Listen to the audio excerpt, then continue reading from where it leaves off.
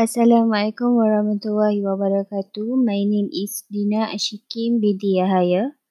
So for the first episode, I would like to talk about chapter 5, which is problem loans and loans workout.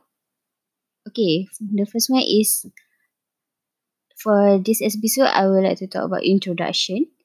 So, Financial Services Act 2013 and Islamic Financial Services Act 2013 come into force on June 30th, 2013.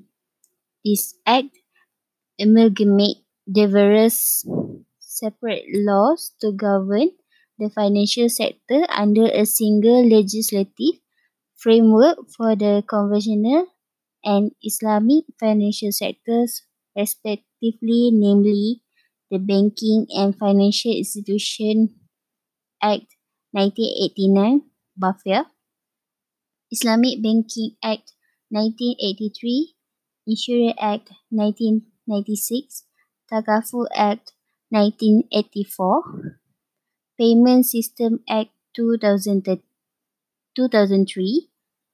and Exchange Control Act 1953, which are repealed on the same date.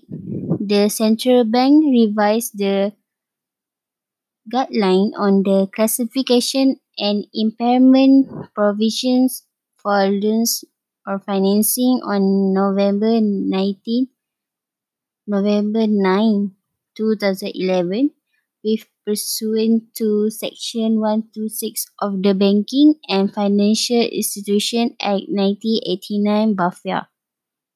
The guideline is effective for financial years beginning on and after January 1st, 2012. This guideline set out the minimum requirements on the classification of impaired loans, financing and provisioning for loan finance or financing impairment with the adoption of Financial Reporting Standards (FRS). Financial instruments recognition and measurement issued by the Malaysia Accounting Standards Board applicable to all banking institutions, which is commercial banks and investment banks, licensed under the BAFIA 1989 and Islamic banks licensed under the Islamic Bank Act 1983.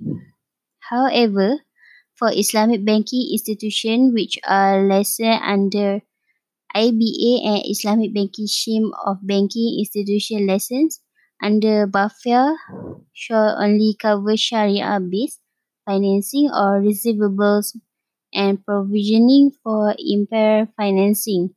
With the issuance of this guideline, the guideline on the classification of non-performing loans and provision for substandard debt and doubtful debts issued on August 7th, 2008 are withdrawn.